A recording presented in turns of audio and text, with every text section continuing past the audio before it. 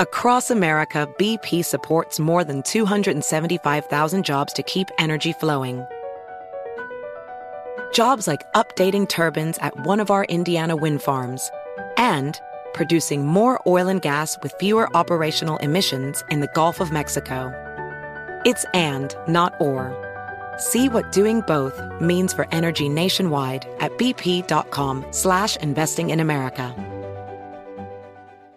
This is Holly Fry from Stuff You Missed in History class. The national sales event is on at your Toyota dealer, making now the perfect time to get a great deal on a dependable new SUV, like an adventure-ready RAV4. Available with all-wheel drive, your new RAV4 is built for performance on any terrain. Or check out a stylish and comfortable Highlander with seating for up to 8 passengers and available panoramic moonroof. You can sit back and enjoy the wide-open views with the whole family. Check out more national sales event deals when you visit buyatoyota.com. Toyota, let's go places. Are you ready to move your career forward? Make your comeback with Purdue Global and get college credit for your work, school, life, or military experiences. With these credits, you may have already completed up to 75% of your undergraduate degree. You've worked hard to get where you are. It's time to get the recognition you deserve and earn a degree you'll be proud of. One that employers will trust and respect. When you take the next step in your life and career, make it count with Purdue Global, Purdue's online university for working adults. Start your comeback at purdueglobal.edu. Billie Eilish and Phineas O'Connell, they're with us today on Crew Call. I'm your host, Anthony D'Alessandro. Billie's vocals, it was automatic art. You know, I had to choose a more challenging route than just da da da da. You know what I'm saying? It could have been easier. And a lot of people have asked me how did you choose to have it be so soft and so simple? And what else was it gonna that's what the song wanted. Thanks for listening to this episode of the Crew Call podcast on Deadline. Hello, world, but specifically Australia. This is Robert Evans, host of Behind the Bastards, and I just wanted my Australian listeners in particular to know that I stood up for you against Caitlin's cruelty just a minute ago. She pronounced the name of your greatest city, Melbourne, like a savage. Yeah, I said Melbourne, and then, yeah. But then, okay, well, what about the people who live in Sydney or other cities in Australia? There's one city in Australia. Its name is Melbourne, and that's the end of this digression. Hello, Caitlin Durante, guest for today's episode. How are you doing? Well, I would be doing better if you would pronounce my last name correctly. Speaking of Shots mispronunciation. Durante. Caitlin Durante. It's Durante. I think we've all learned a lesson about maybe not judging each other because it's impossible to ever know how words are supposed to be said. Yeah, he thinks Ariana Grande's name is Ariana Grande, so. You know, Sophie, you've been giving me guff about that one for a while. As it deserves. Mm-hmm. Well, now I'm sad. Don't be sad, Robert. This is part 2 if of we our didn't episodes. get to pick on a white man at the beginning of an episode, then, what's the point? Yeah, this is a whole episode about, I don't know.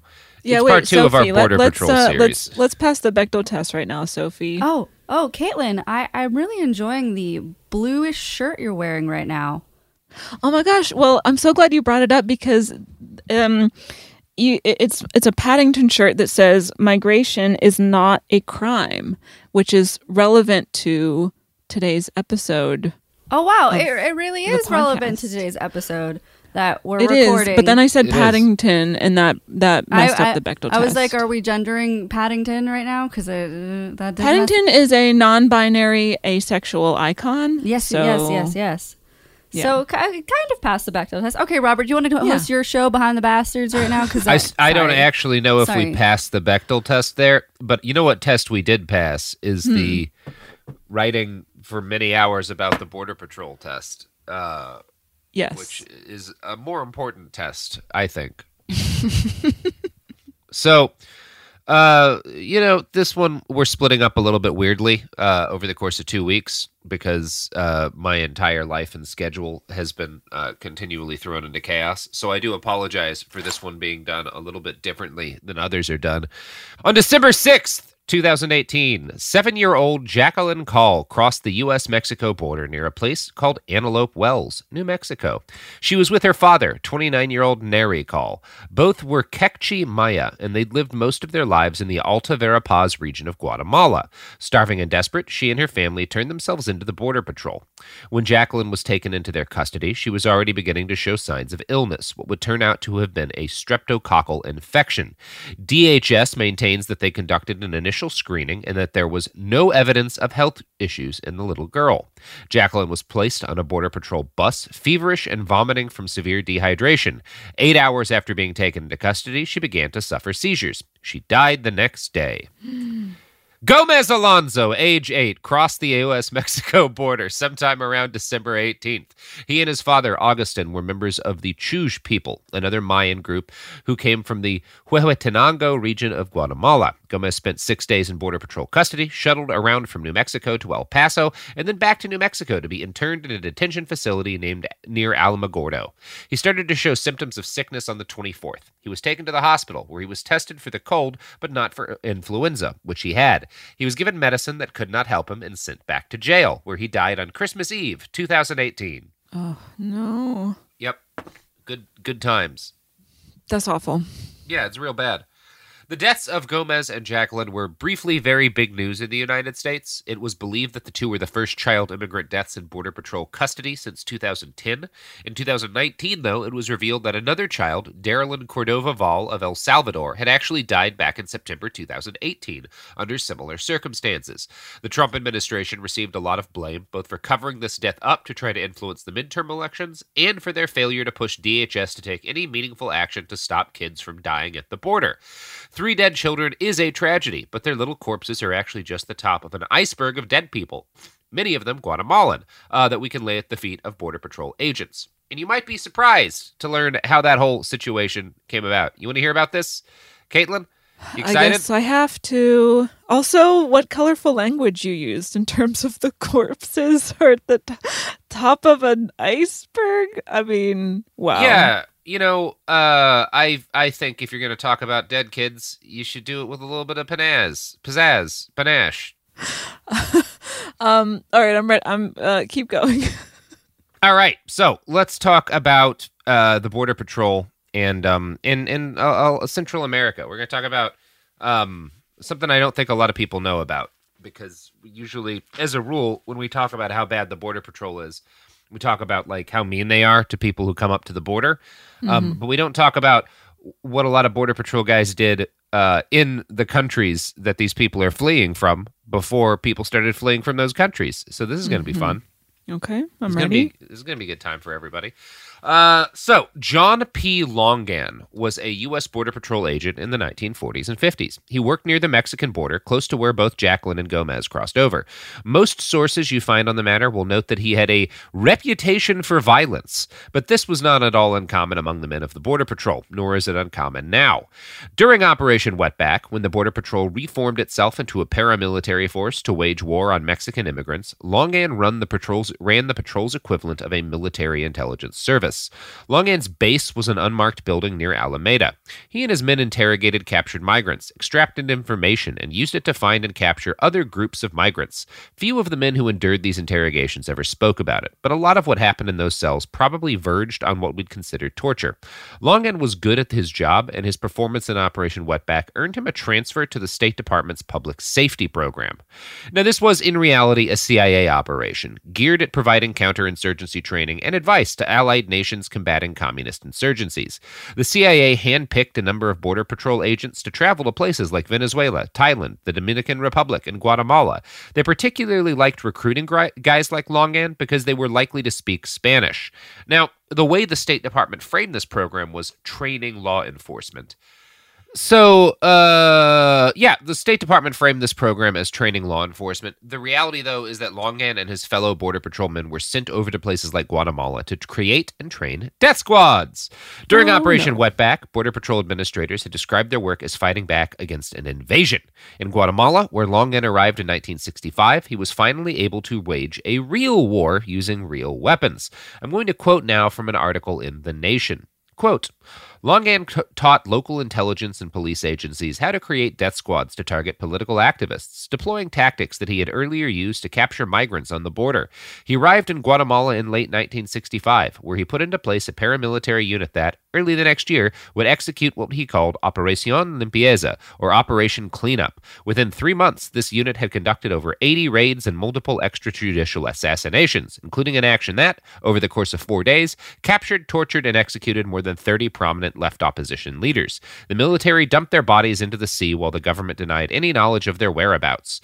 According to Stuart Schrader in his forthcoming Badges Without Borders, How Global Counterinsurgency Transformed American Policing, it was common practice during the Cold War to send former Border Patrol agents, like Longan, to train foreign police through CIA-linked public safety programs, since they were more likely to speak Spanish than agents from other branches of law enforcement. In countries like El Salvador, Honduras, and Guatemala, they did the dirty work that Reagan's envoys said needed doing. Until the early 1970s, the United States, according to a 1974 Los Angeles Times report, was flying its Latin American death squad apprentices up to the Border Patrol Academy in Los Fresnos, Texas, to receive training from CIA instructors in the design, manufacture, and potential use of bombs and incendiary devices. Longan himself, in 1957, clearly described what he thought he was doing at the border. We're fighting a war on a wide battlefront. So that's good.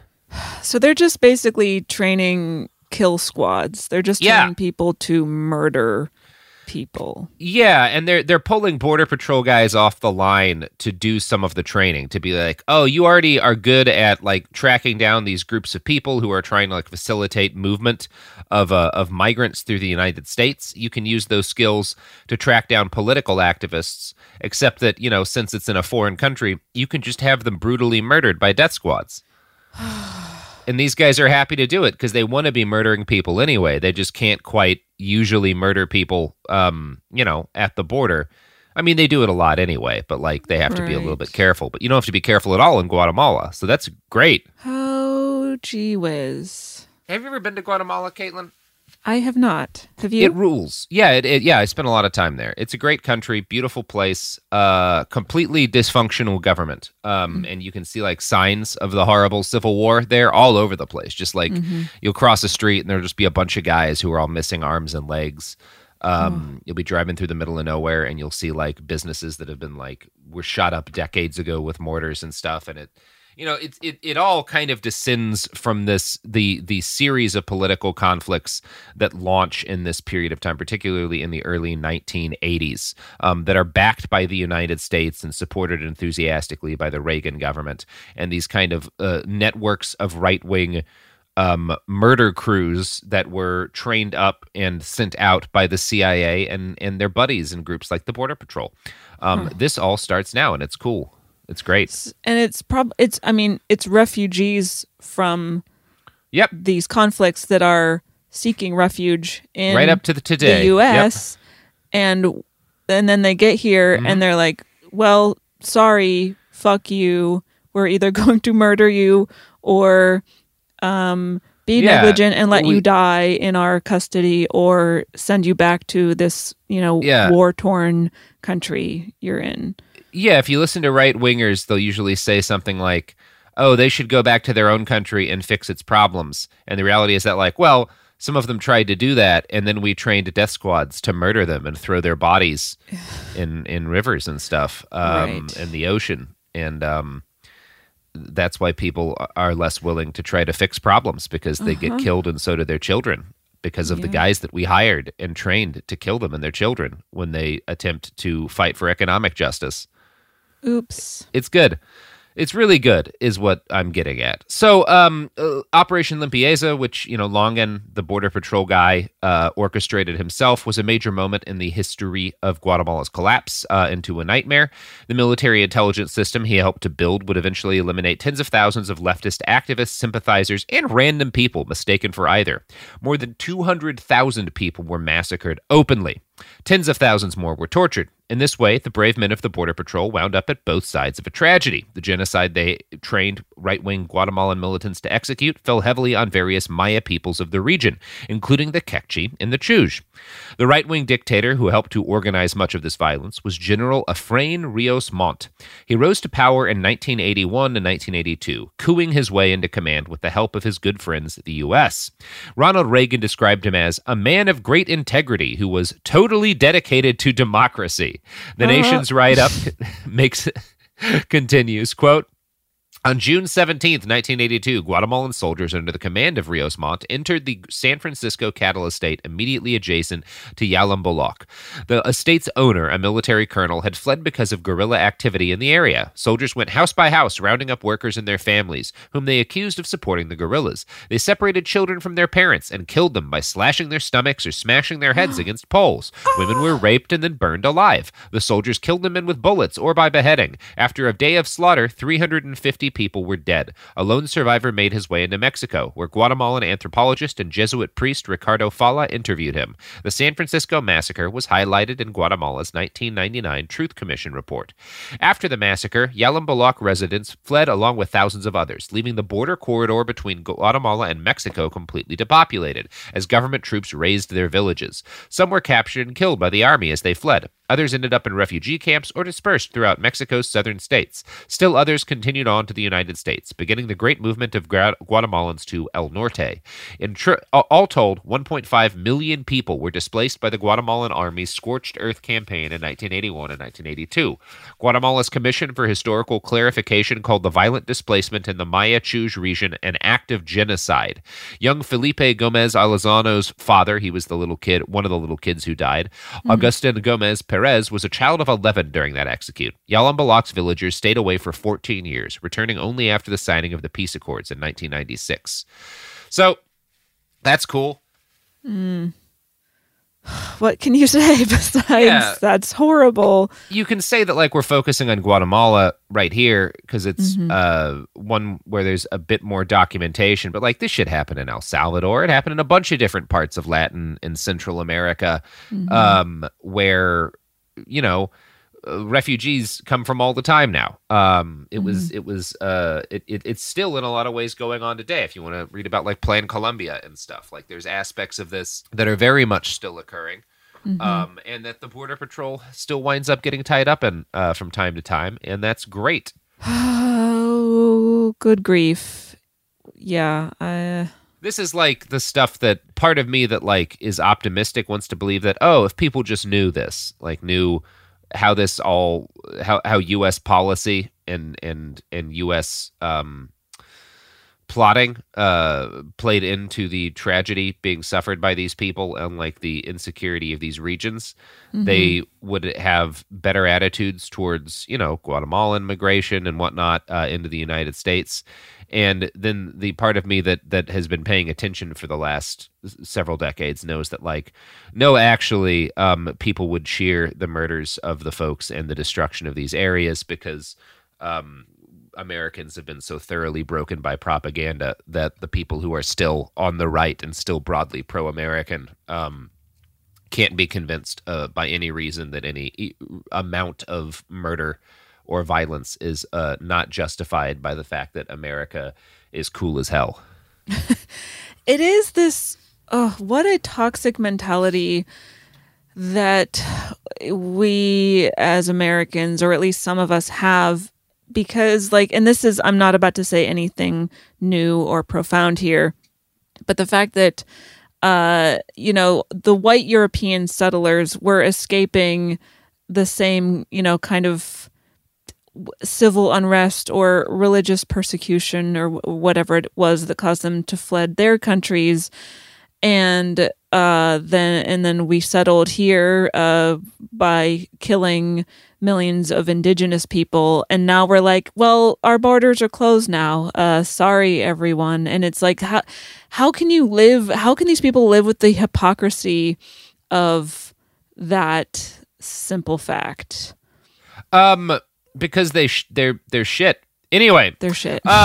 So most of these death squads were trained in the United States because, like, hey, if you're going to build a death squad for a foreign country, you don't want to, like, train it there. That's kind of gauche. So you bring them into your country to train them there because you're good at training death squads. So the facility where they actually trained a lot of these death squads, and again, not just in Guatemala, but for places like Colombia and El Salvador, all throughout the fucking world, the place where they would like take these men to teach them how to be terrorists, how to make bombs and all this shit, was the Los Fresnos, Texas Border Patrol facility. Mm-hmm. It was an existing base. It was in a good location.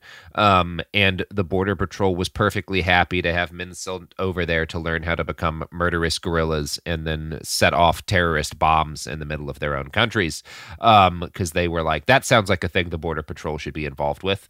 Now, the technical investigations course that was given to foreign police there was taught by CIA instructors. It lasted 4 weeks, and it included curriculum like terrorist concepts, terrorist devices, fabrication and functioning of devices, improvised triggering devices, incendiaries, and assassination weapons, a discussion of various weapons which may be used by the assassin.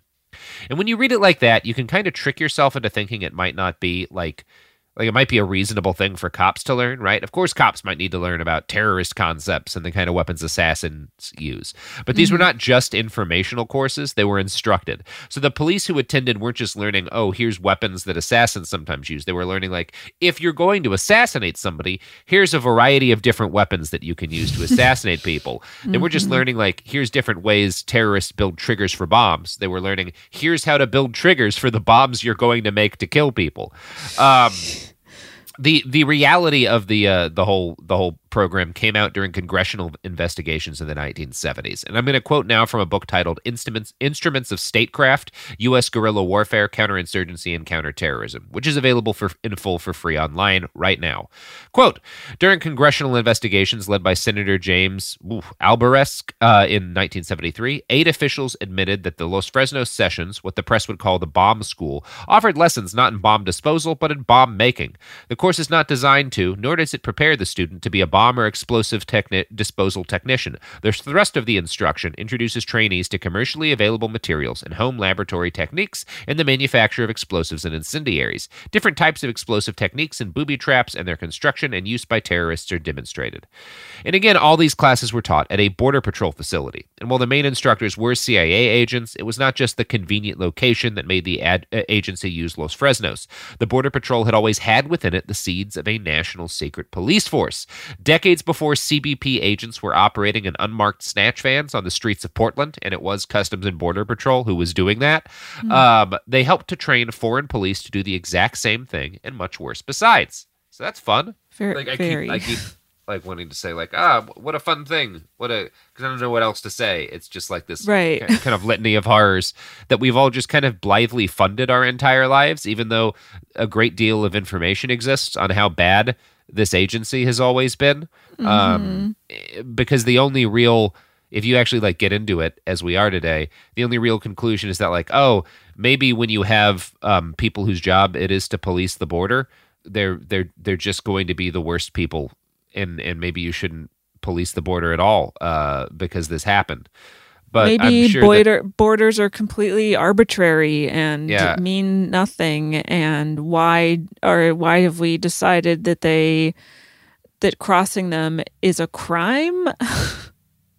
Yeah, it's bad. And the kind of people who decide that like they want to make their whole lives about punishing desperate people for the quote unquote crime of crossing a border are monsters. And when you start giving them guns and power, they use it to enable genocides and political oppression abroad, and then inevitably do so back at home, which is what's happening now.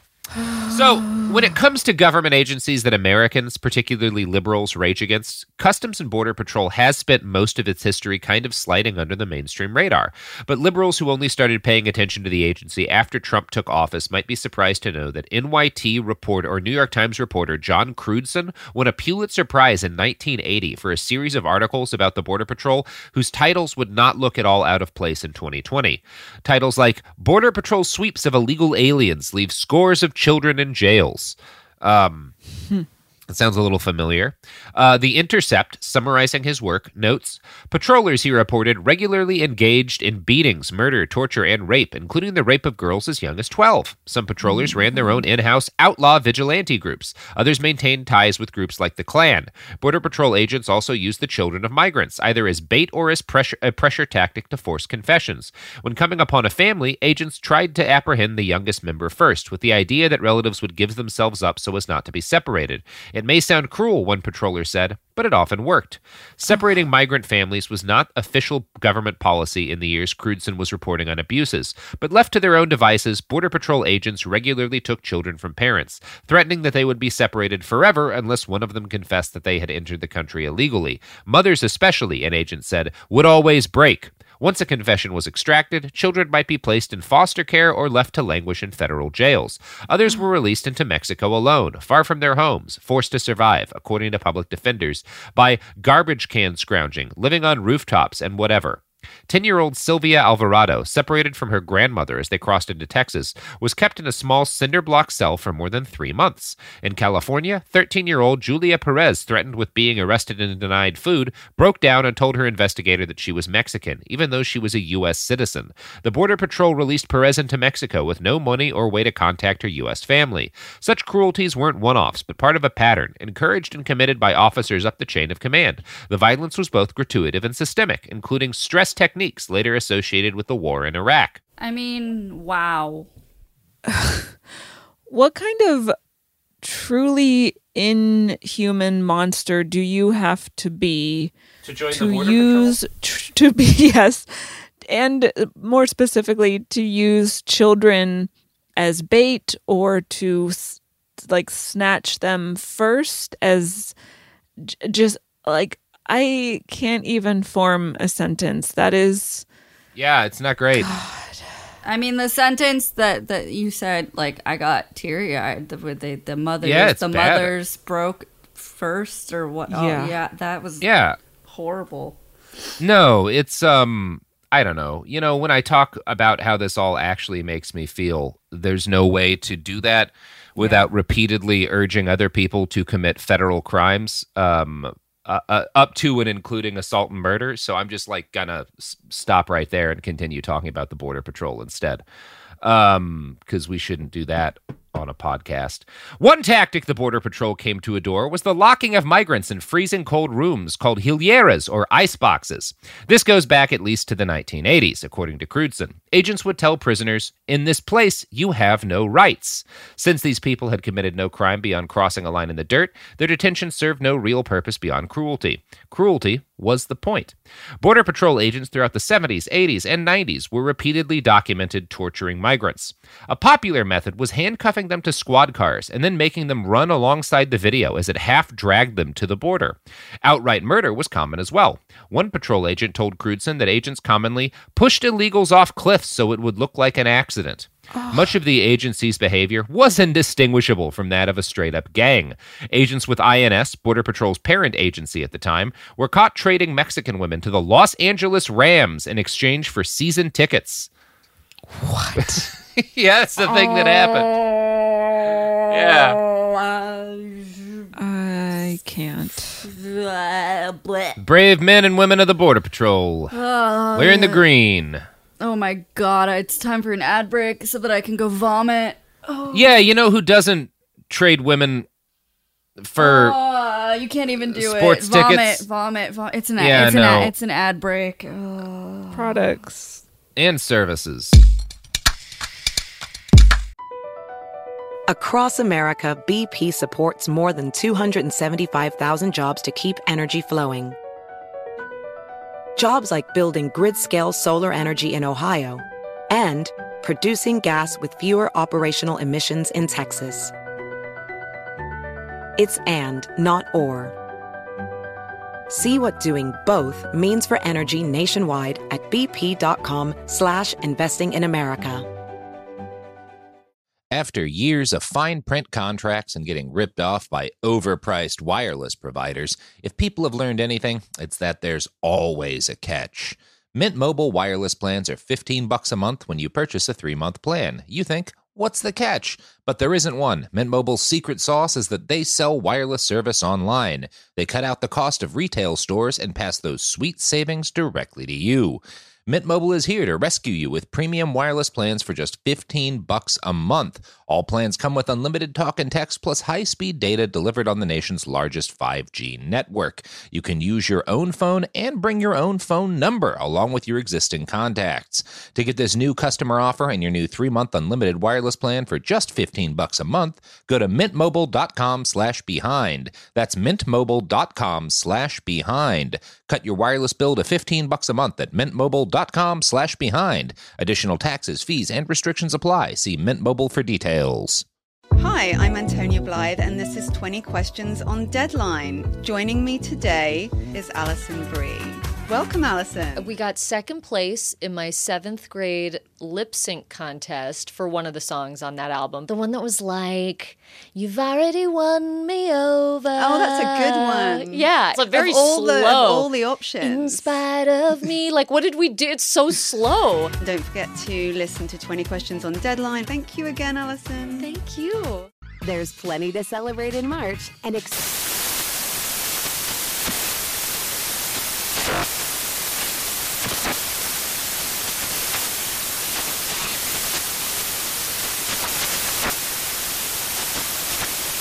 National Craft Month with the perfect pizza at home class from Craftsy. And anytime is right to listen to iHeartRadio's iHeartCountry Radio. Discover more shows and movies for free.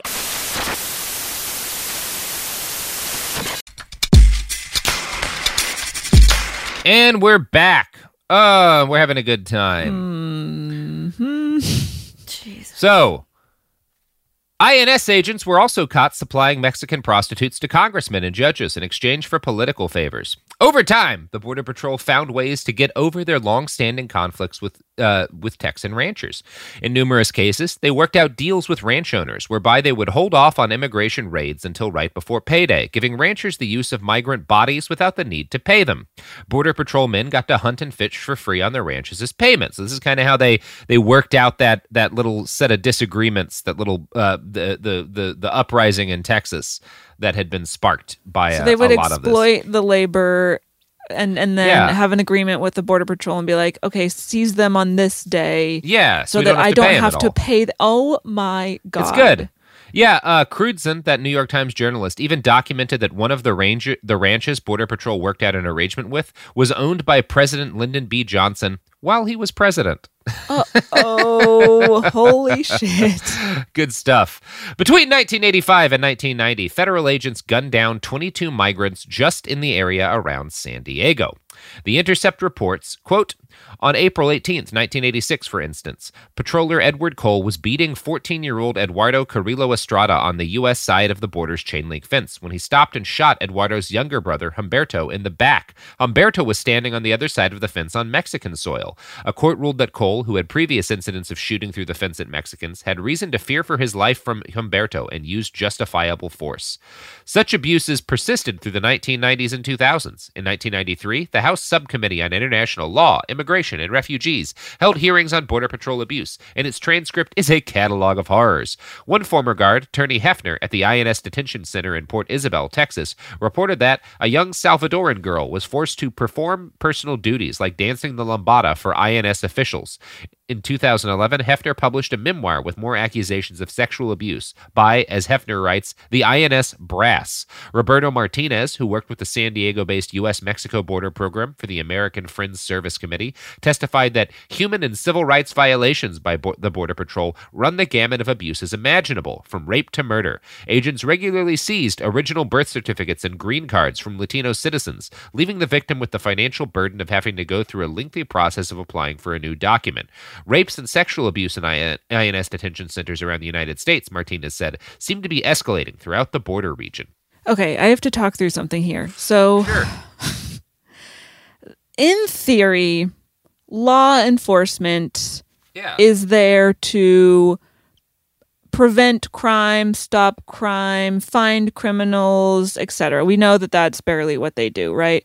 But that's in theory the purpose of law enforcement, and so by extension, Border Patrol, if it is since it is for some reason illegal to, cross a border undocumented or without the proper documentation, that is, quote, a crime according to ridiculous standards, right?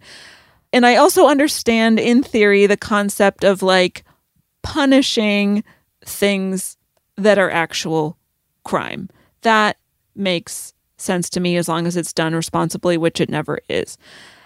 The idea of seeing crossing a border without the proper documentation and deciding that the punishment for that crime warrants things like human trafficking, murder, sexual assault, all manner of other horrible, unmentionable things. Like, it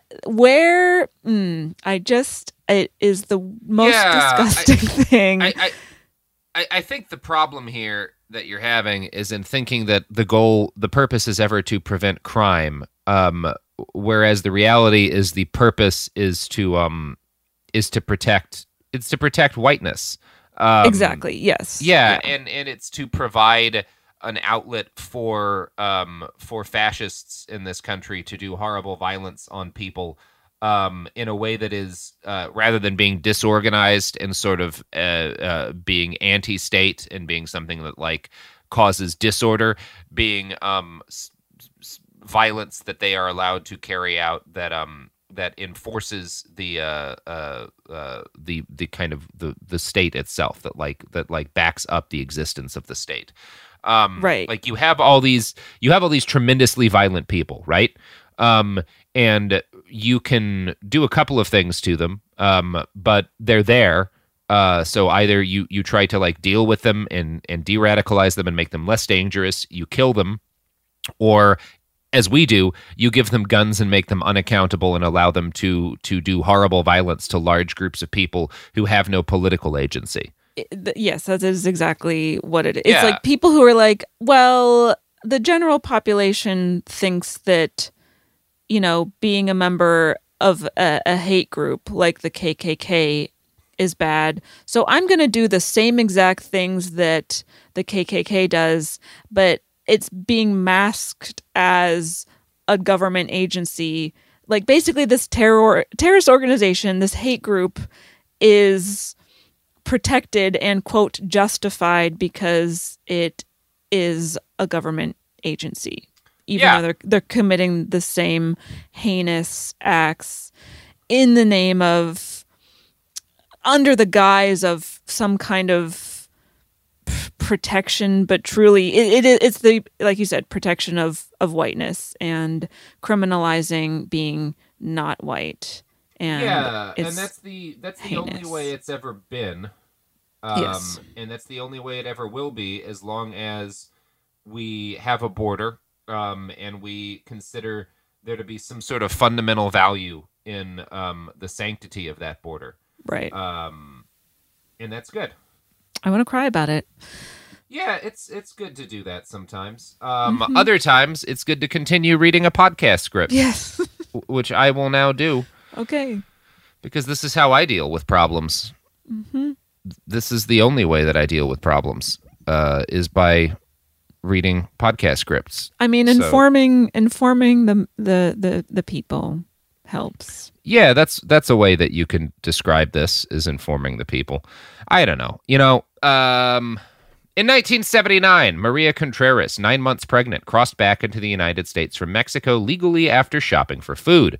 Border Patrol agents found this suspicious, and they tortured her to try to get her to reveal information about undocumented migrants. She died under interrogation, leaving 6 children behind.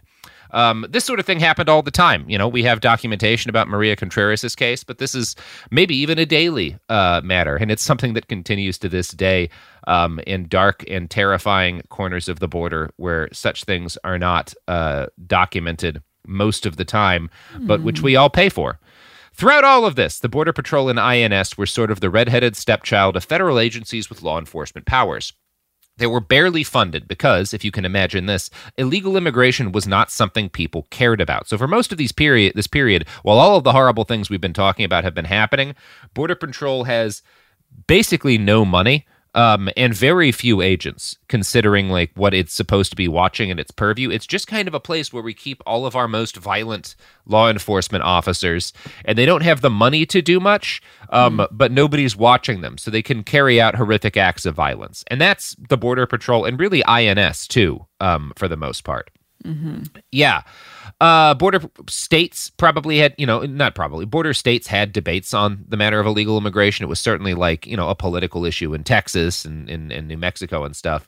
But random people in Duluth, random Americans in Duluth or, Wichita or Bumblefuck, Montana or whatever, didn't really care about the border, right? 80s and 90s, it was not a big vote getter for most of that period of time.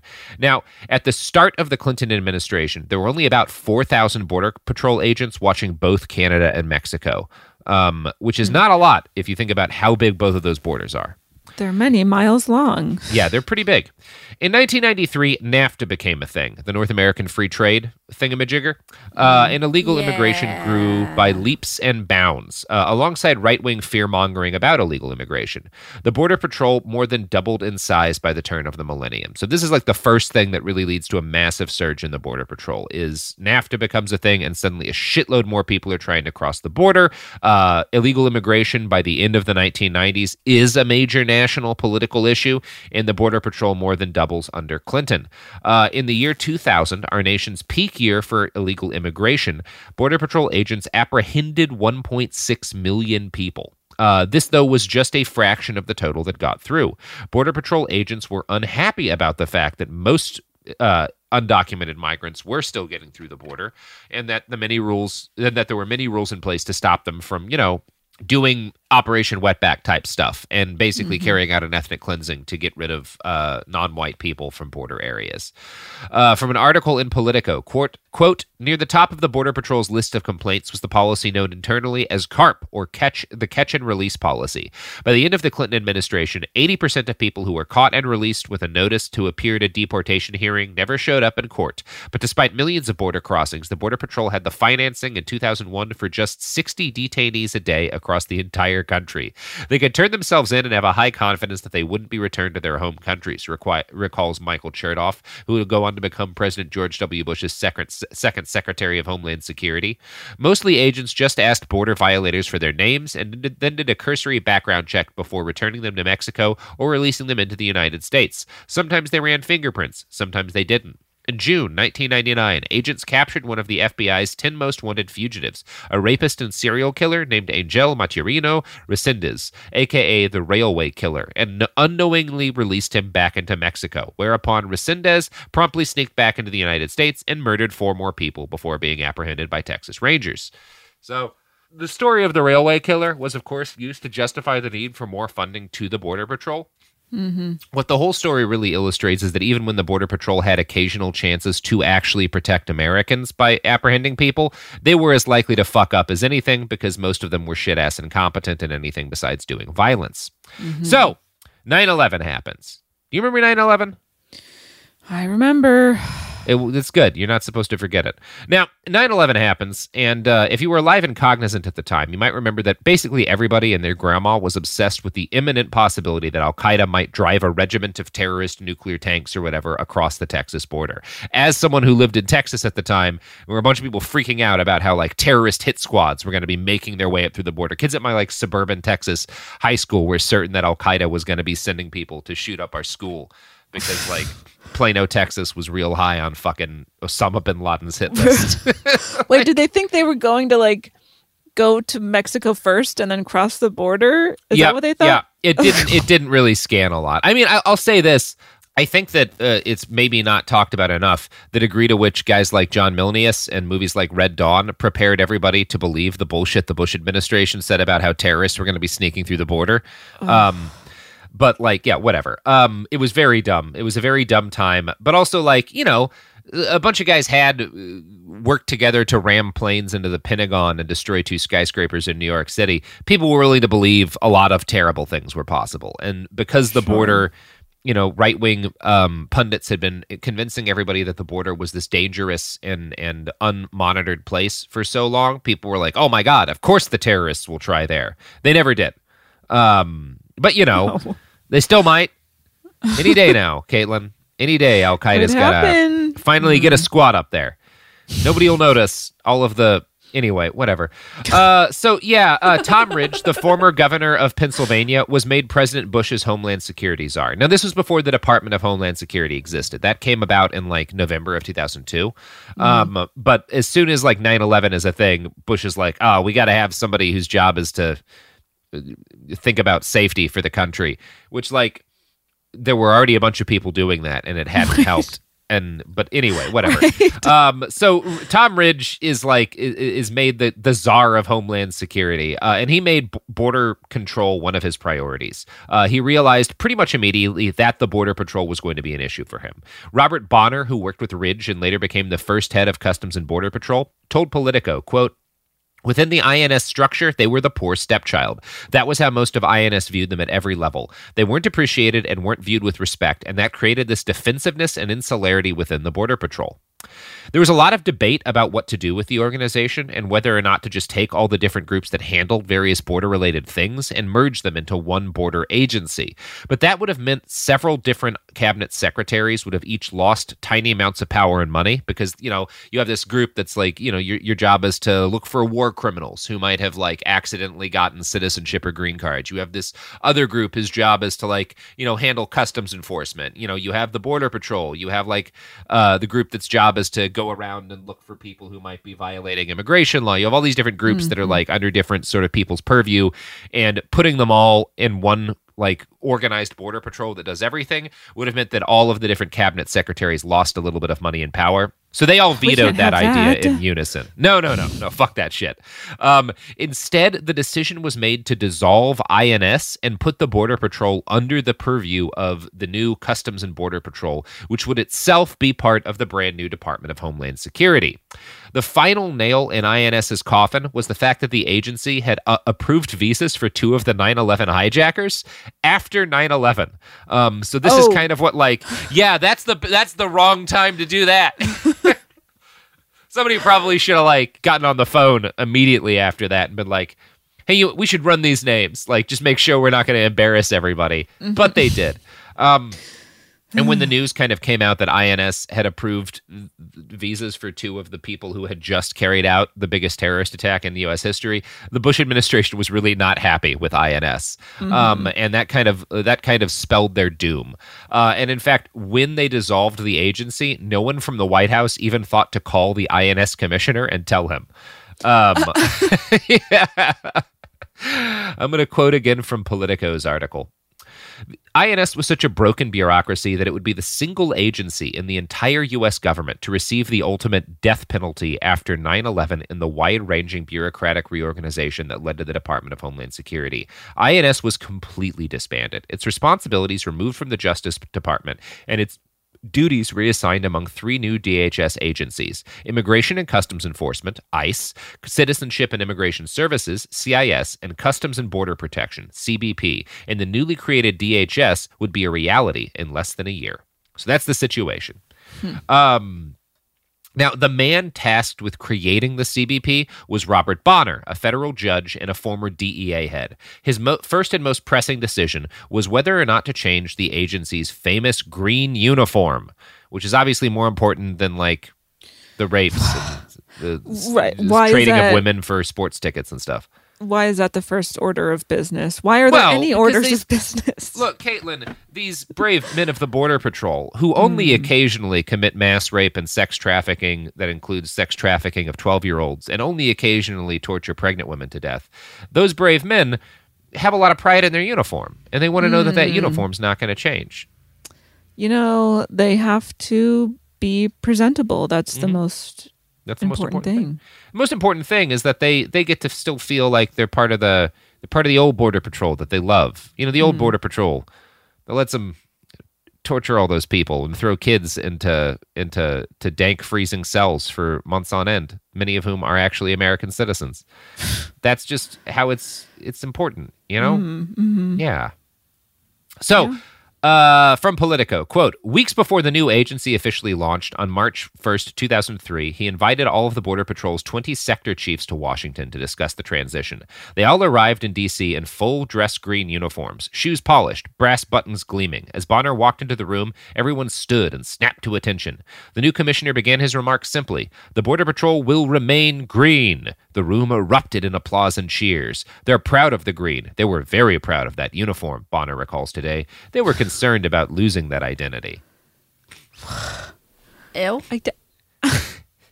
Who cares about your green uniform? Oh, the Border Patrol cares. Fuck off and...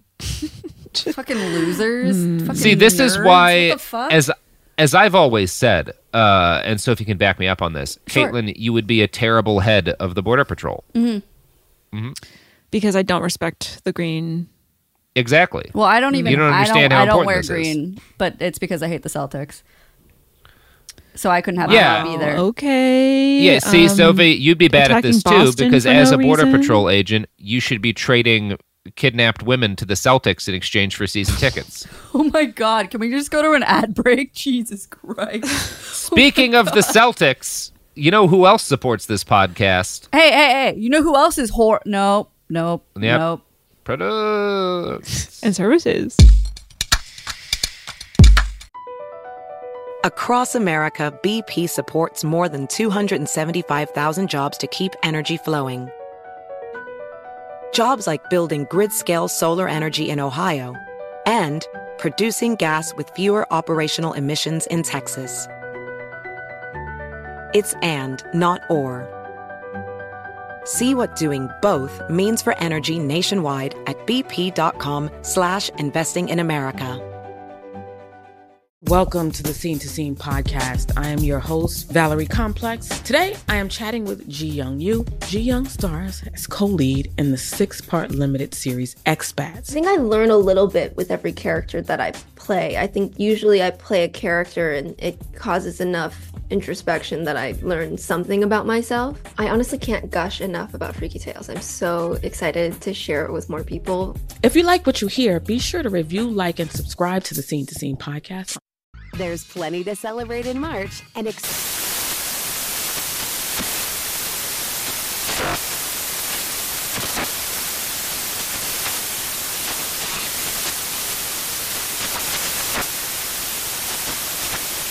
National Craft Month with the perfect pizza at home class from Craftsy. And anytime is right to listen to iHeartRadio's iHeartCountry Radio. Discover more shows and movies for free. Hey guys, Mario Lopez here to tell you the national sales event is on at your Toyota dealer, making now the perfect time to get a great deal on a dependable new SUV like an adventure-ready RAV4. Available with all-wheel drive, your new RAV4 is built for performance on any terrain from the road to the trails. And with plenty of passenger and cargo space, plus available tech like wireless charging, you and your entire crew can stay connected. Or check out a stylish and comfortable Highlander with 3 spacious rows of seating for up to 8 passengers. And with available features like the panoramic moonroof, you can sit back, enjoy the wide open views with your whole family. Plus, both RAV4s and Highlanders are available in hybrid models, so no matter your style, you can drive efficiently and save on gas. So visit your local Toyota dealer and check out amazing national sales event deals on RAVs, Highlanders, and more when you visit biotoyota.com. Toyota, let's go places. And we're back. That Celtics dig. I just would like to denote that I will keep doing that, and also high prop. Yeah, it's I don't understand who the Celtics are. I don't understand any of this. This is all Sophie's fault. If you love that team, send your death threats to Sophie. Yeah, if you love that team, just unfollow me because we will never be friends. Also, because I don't know who they once are. Again, high prop. Soccer. If you don't give a shit about any Highlight? sports teams in existence, tennis maybe follow me. Yeah, except for soccer. Soccer is allowed. Soccer's cool. Soccer's the only sport. No, soccer's definitely not allowed. What? Soccer's allowed. There is one sport allowed in my ideal world, and it's that game they play in Afghanistan where they all ride around on horseback with a goat head, and people get killed sometimes because it's That's you just fully Roberted this entire thing. Anyways, follow Caitlin on Twitter and Instagram. She's a great follow. Continue with your podcast. And go to Afghanistan to play sports. Anyway, they were not particularly concerned, the Border Patrol, with making any changes to reduce the number of migrants killed by Border Patrol agents. Since 2003, Border Patrol agents have killed at least 97 people. 6 of those people were children. They've also taken repeated action to stop other people from saving lives. As summers grew more brutal, more and more migrants started dying in the Sonoran Desert. In 2004, the faith-based organization No More Deaths started leaving gallon jugs of water out near common footpaths in the desperate hope that it might stop a few people from dying horribly in the desert. They soon noticed that their water bottles were being slashed open. No More Deaths set up hidden cameras. They found, in every case, Border Patrol agents destroying water caches, almost with visible glee. You can see one of these videos for yourself in the PBS documentary Need to Know. Salon.com's description is quite good. Quote, 3 Border Patrol agents, 2 men and a woman, are walking along a migrant trail and approaching a half a dozen 1-gallon jugs of water. The female agent stops in front of the containers and begins to kick them with force down a ravine. The bottles crash against rocks, bursting open. She's smiling. One of the agents watching her smiles as well, seeming to take real pleasure in the spectacle. He says something under his breath, and the word tonk is clearly audible. Do you know what tonk means? I don't. So we talked about wetback in episode 1 and how that was the Border Patrol's kind of old term for particularly Mexican immigrants because of the river they have to cross. Tonk is the new slur that the Border Patrol uses for undocumented immigrants.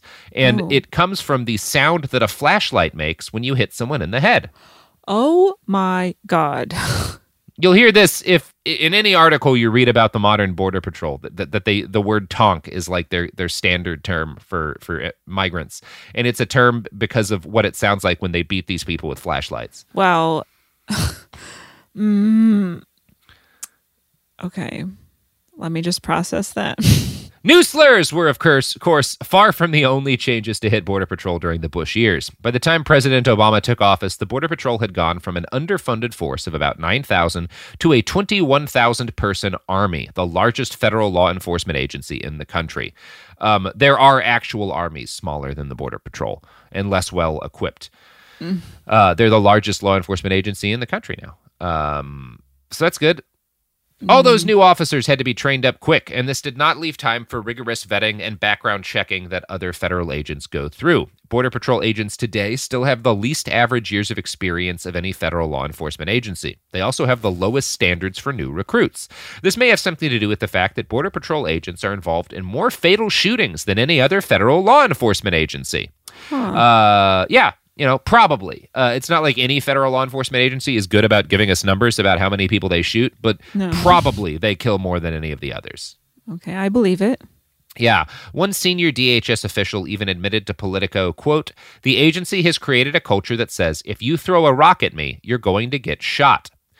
Between 2005 and 2012, roughly 1 CBP officer was arrested for misconduct every single day. During President Obama's first term, things got so bad that DHS Secretary Janet Napolitano ordered the CBP to change its institutional definition of the word corruption so they wouldn't have to admit to as many problems when they were questioned by Congress about all of the murders. It's Wow. Again, what under a Obama. workaround. Under Obama. Yeah. It's pretty much impossible. No, I just, yeah. Like, we're not even really going to get into the Trump years in this 2-parter because that's like a whole nother thing to start talking about. Yeah. Sure. Like, most of this that we're talking about today, I mean, it's Reagan, Bush Sr., Clinton, Bush Jr., and Obama, right? Those are the guys that this is happening under. Those are the guys funding this, right? Enthusiastically. Right. All of the politicians that everybody thinks are fine now because Trump is such a dick. Anyway, it's pretty much impossible to exaggerate how bad Border Patrol is and was. I'm going to guess that most of our listeners come from a broad position that like feds are not good, which is fine and accurate. But even among that company, like even if you're like, oh, federal agents are pretty much all bad, it's shocking how bad the agents of the CBP are. Like it's like it's staggering how shitty they particularly become in the aughts. And I'm going to quote from Salon again. There was the Miami CBP officer who used his law enforcement status to bypass airport security and personally smuggle cocaine and heroin into Miami. There was the green uniformed agent in Yuma, Arizona, who was caught smuggling 700 pounds of marijuana across the border in his green and white Border Patrol truck. The brand new 26-year-old Border Patrol agent who joined a drug smuggling operation to distribute more than 1,000 kilograms of marijuana in Del Rio, Texas. The 32-year-old Border Patrol agent whose wife would tip him off on which buses filled with illegal immigrants to let through his checkpoint on I-35 in Laredo, Texas. Some cases were more obvious than others, like the new Border Patrol agent who took an unusual interest in maps of the agency's sensors along the border and was arrested just 7 months into the job after he sold smugglers those maps for $5,500.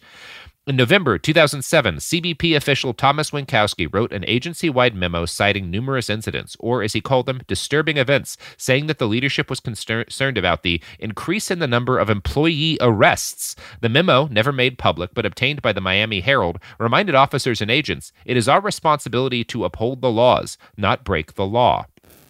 Now, right around that time, internal CBP investigations uncovered that the agency had, in dozens of cases, hired members of Mexican drug cartels and gangs like MS-13 to be agents. They'd also hired at least one serial killer, Juan David Ortiz, who murdered 5 women during his time as an intelligence analyst for the agency. He is also suspected of kidnapping a woman. We'll never really know the exact extent of his crimes, and in that regard, he fits in with another Border Patrol veteran, Esteban Manzanares. It is possible that Esteban Manzanares was not a serial killer. He hasn't been convicted of any murders, but he was caught abducting 3 migrant women, a mother and her 2 teenage daughters. He attempted to bury one alive, and he raped another.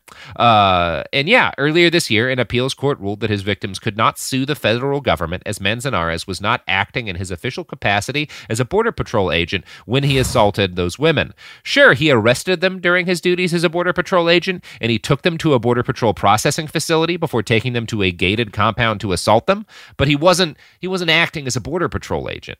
Oh, wow. The mental gymnastics that people do. Just legal ones. Yeah, okay.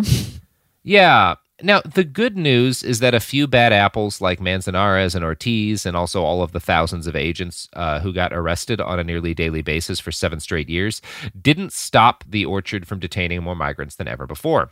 During the Obama years, DHS deported more undocumented migrants than ever, 400,000 a year. As President Obama said in 2011, "The presence of so many illegal immigrants make a mockery of all those who are trying to immigrate legally." Now, yeah, that's good. Obama. It's pretty cool. It's pretty cool what a problem this was. So, and again, all of these illegal immigrants make a mockery of everyone trying to immigrate illegally. The data shows that during this period, this like fucking 7-year period, an average of 1 Border Patrol agent per day almost was arrested for serious crimes, like ranging from like rape and sexual assault to attempted murder, to drug smuggling. Like every day, a Border Patrol agent basically was getting arrested during these years. But that's not making a mockery of like right. law enforcement or whatever. Yeah. Yeah. Now, there were a number of reasons why things got so bad in Border Patrol. We've talked about some of them, just sort of like the inherent racist nature of the existence of the Border Patrol. Mm-hmm. But there are also just sort of some reasons that you would describe as kind of broadly bureaucratic. There were a bunch of bureaucratic reasons why it happened too, right? Kind of outside of the inherent, problems of policing a border. Sure. For one point, like they were increasing the size of the Border Patrol faster than any law enforcement agency had ever been increased. And that meant bringing in a shitload of people who weren't qualified. They had all of this money and they did not have enough people who could actually responsibly do the job. So they were just throwing people in chairs and giving them guns and badges. Now, the issues of hiring a bunch of people for an agency based on assaulting non-white people and giving them, broad powers were compounded by structural problems within the way the Border Patrol was set up. Sure. Most Border Patrol men are agents. This differs from special agents, which are the cool dudes like Fox Mulder that everyone who becomes a Fed wants to be. Special agents can both arrest people and investigate crimes. Agents only have arresting powers. They cannot investigate crimes. Now, because CBP is seen as the shittiest federal law enforcement agency, the dumping ground for all of the violent assholes, our government doesn't like to make them special agents. According to Politico, quote, "In many ways, the difference between the two is CBP's original sin, a seemingly minor technical distinction made in the harried heat of DHS creation a decade ago that would allow hundreds of cases of corruption in CBP's Office of Field Operations and Use of Force abuses in the Border Patrol to fester for years. The problem was that no one at CBP received what's known as 1811 authority. When DHS was set up, ICE was given exclusive 1811 authority to conduct investigations in the border region. CBP was only given so-called 1801 authority, a lesser classification that allowed Border Patrol agents and customs officers to make arrests and enforce federal law, but not investigate. They could be cops, but not detectives. This didn't particularly matter in the daily performance of CBP's duties. The borders were patrolled, the ports of entry watched, except that CBP was legally prohibited from policing its own workforce." Yeah. And it's, again, one of these things every single person who's ever been involved in running the CBP agrees, like, yeah, this is a real big problem. Because it means that they're even less accountable than other law enforcement agencies. And like, those ones are barely accountable. And those ones are barely accountable. But like, even when Border Patrol agents commit a crime that other Border Patrol agents think is horrible, like, they can't investigate. Wow. No accountability. Holy crap. Yeah, other law enforcement agencies look at Border Patrol and go, Jesus Christ, those people are unaccountable when they commit acts of unspeakable violence. That is bleak. It's bleak. Very bleak. By 2012, the problems in Border Patrol were obvious enough that they spilled out into the public's sphere. The Arizona Republic conducted an investigation which showed that agents had killed at least 42 people, 13 of whom were citizens, since 2005. In none of these killings was any agent known to have faced consequences of any kind. Congressional pressure forced the agency to submit to an investigation by the Police Executive Research Forum, a Washington, D.C.-based law enforcement think tank. The PERF investigated 67 cases of lethal force by Border Patrol agents. They found, among other things, cases of agents firing at fleeing vehicles. The report concluded, too many cases do not appear to meet the test of objective reasonableness with regard to the use of deadly force. The PERF report advised, among other things, that agents should not use lethal force on unarmed drivers or rock throwers. The agency rejected this out of hand, with the head of Border Patrol saying in an interview, "I've known agents who have almost died from being rocked along the border, and I think it was completely ridiculous that they wanted that prohibition." I should note here that no Border Patrol officer has ever been killed by a rock, and I can't really find evidence of one being seriously injured by a rock either. What I can find is that, in 2014, CBP leadership estimated a full 20% of their force was corrupt. Attempts at reform were made in the last 2 years of the Obama administration, and in 2016, it looked like things might finally be headed in a less murdery direction. But then Donald Trump became the president, and here we are. A presidential administration filled with literal Nazis was handed a vast, heavily armed force of sociopaths and rapists who just spent the last 2 years being told that they had to rape and murder less, and then all of a sudden they were told, whatever you want to do is fine, just get these brown people out of the United States. And that's kind of where things stand today, with the Border Patrol as sort of the turning into the official armed wing of the racist right. With these CBP and BORTAC units set up using Border Patrol men being sent into American cities to police dissent because they're the most dedicated and least accountable and most violent law enforcement officers the country has. And yeah, there's a lot more I could and should get into about where things are at the moment with Border Patrol, but this is... It took me this long just to get us up to the fucking Trump administration. Right. And yeah, we're not even at the, the frenzy around build the wall and just like, yeah. So I guess that's another podcast. Yeah, it's another kind of podcast. And I guess if I'm going to leave somewhere, or in this somewhere, it would probably be good to end by talking again about Harlan Carter, for just a little bit. Do you remember Harlan Carter? He was the former Border Patrol head who was in charge during Operation Wetback and who was a convicted murderer. In 1931, he shot a Mexican boy in the chest. So yeah, the young Mexican boy that he murdered was named Raymond Cassiano. And there's actually a really good song about the Border Patrol and about Raymond Cassiano by a band I quite like called Drive-By Truckers. And there's a line in it about Harlan Carter, this former head of the Border Patrol, who goes on, by the way, to become the head of the NRA and is like one of the guys in charge of the NRA when it turns into the NRA we all know today, from the organization that was like, oh, people should learn how to shoot accurately so they can hunt deer, right? Like the NRA used to just be like a pretty normal thing, and then it turns into this crazy thing that it is today, this quasi-military, or not quasi-military, but like this explicitly fascist organization urging political violence. Anyway, Harlan Carter is the guy behind that too. So not somebody we'd want to get a drink with. Not somebody you'd want to get a drink with. And there's a couple lines about him in this song, Raymond Cassiano, which is named after the guy that Harlan Carter killed. And it's a song, really about not just Harlan Carter, but about the kind of men who become Border Patrol agents. He had the makings of a leader of a certain kind of men who need to feel the world's against him, out to get him if it can. Men whose trigger pull their fingers, of men who'd rather fight than win, united in a revolution, like in mind and like in skin. Yeah. Yeah, it's a good song. I'll give it a listen. So, Caitlin, you wanna plug your pluggables? Sure.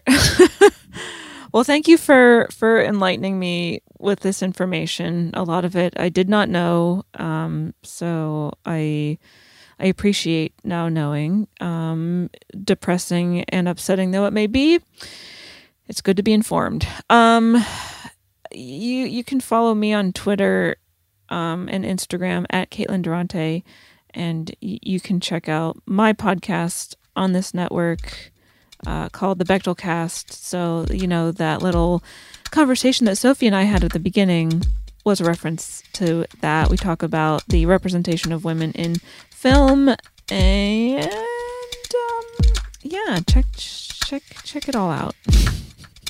Check it all out. And you can follow Robert on Twitter at iWriteOK. You can follow this podcast on Twitter and Instagram at BastardsPod. You can now email us at behindthebastards@iheartmedia.com, and you can buy merch at our TeePublic store. You can also buy merch from Caitlin and Jamie's TeePublic store, which has some of my absolute favorite items in the entire planet. Feminist icon. How's that for a plug? That was great. Thank you, Sophie. Feminist icons. You know who else is a feminist icon? I can't wait to see who you say. Dear Caitlin Durante. Oh, thank you. Yep. All right. This ended very, very, very, very, very warmly. Thank you. That's the episode. Bye, guys. That is the motherfucking episode. Bye.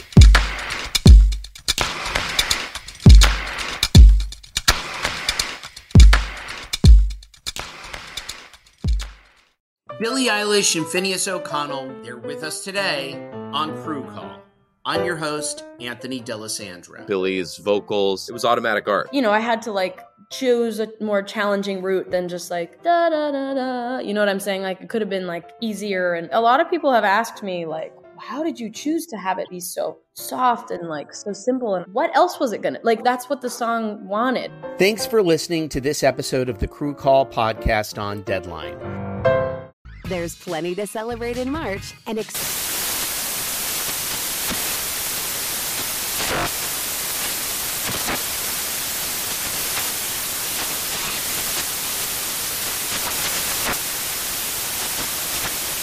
National Craft Month with the perfect pizza at home class from Craftsy. And anytime is right to listen to iHeartRadio's iHeart Country Radio. Discover more shows and movies for free.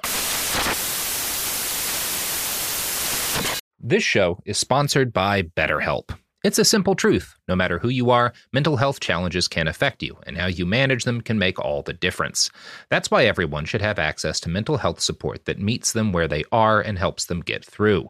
BetterHelp provides online therapy on your schedule. It's flexible, simple to use, and more affordable than in-person therapy.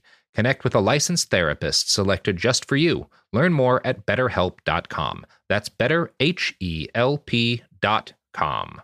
Step into the world of power, loyalty, and luck. I'm gonna make him an offer he can't refuse. With family, cannolis, and spins mean everything. Now, you wanna get mixed up in the family business. Introducing The Godfather at ChumbaCasino.com. Test your luck in the shadowy world of The Godfather slot. Someday, I will call upon you to do a service for me. Play The Godfather, now at ChumbaCasino.com. Welcome to the family. VGW Group. No purchase necessary. Void where prohibited by law. See terms and conditions. 18+.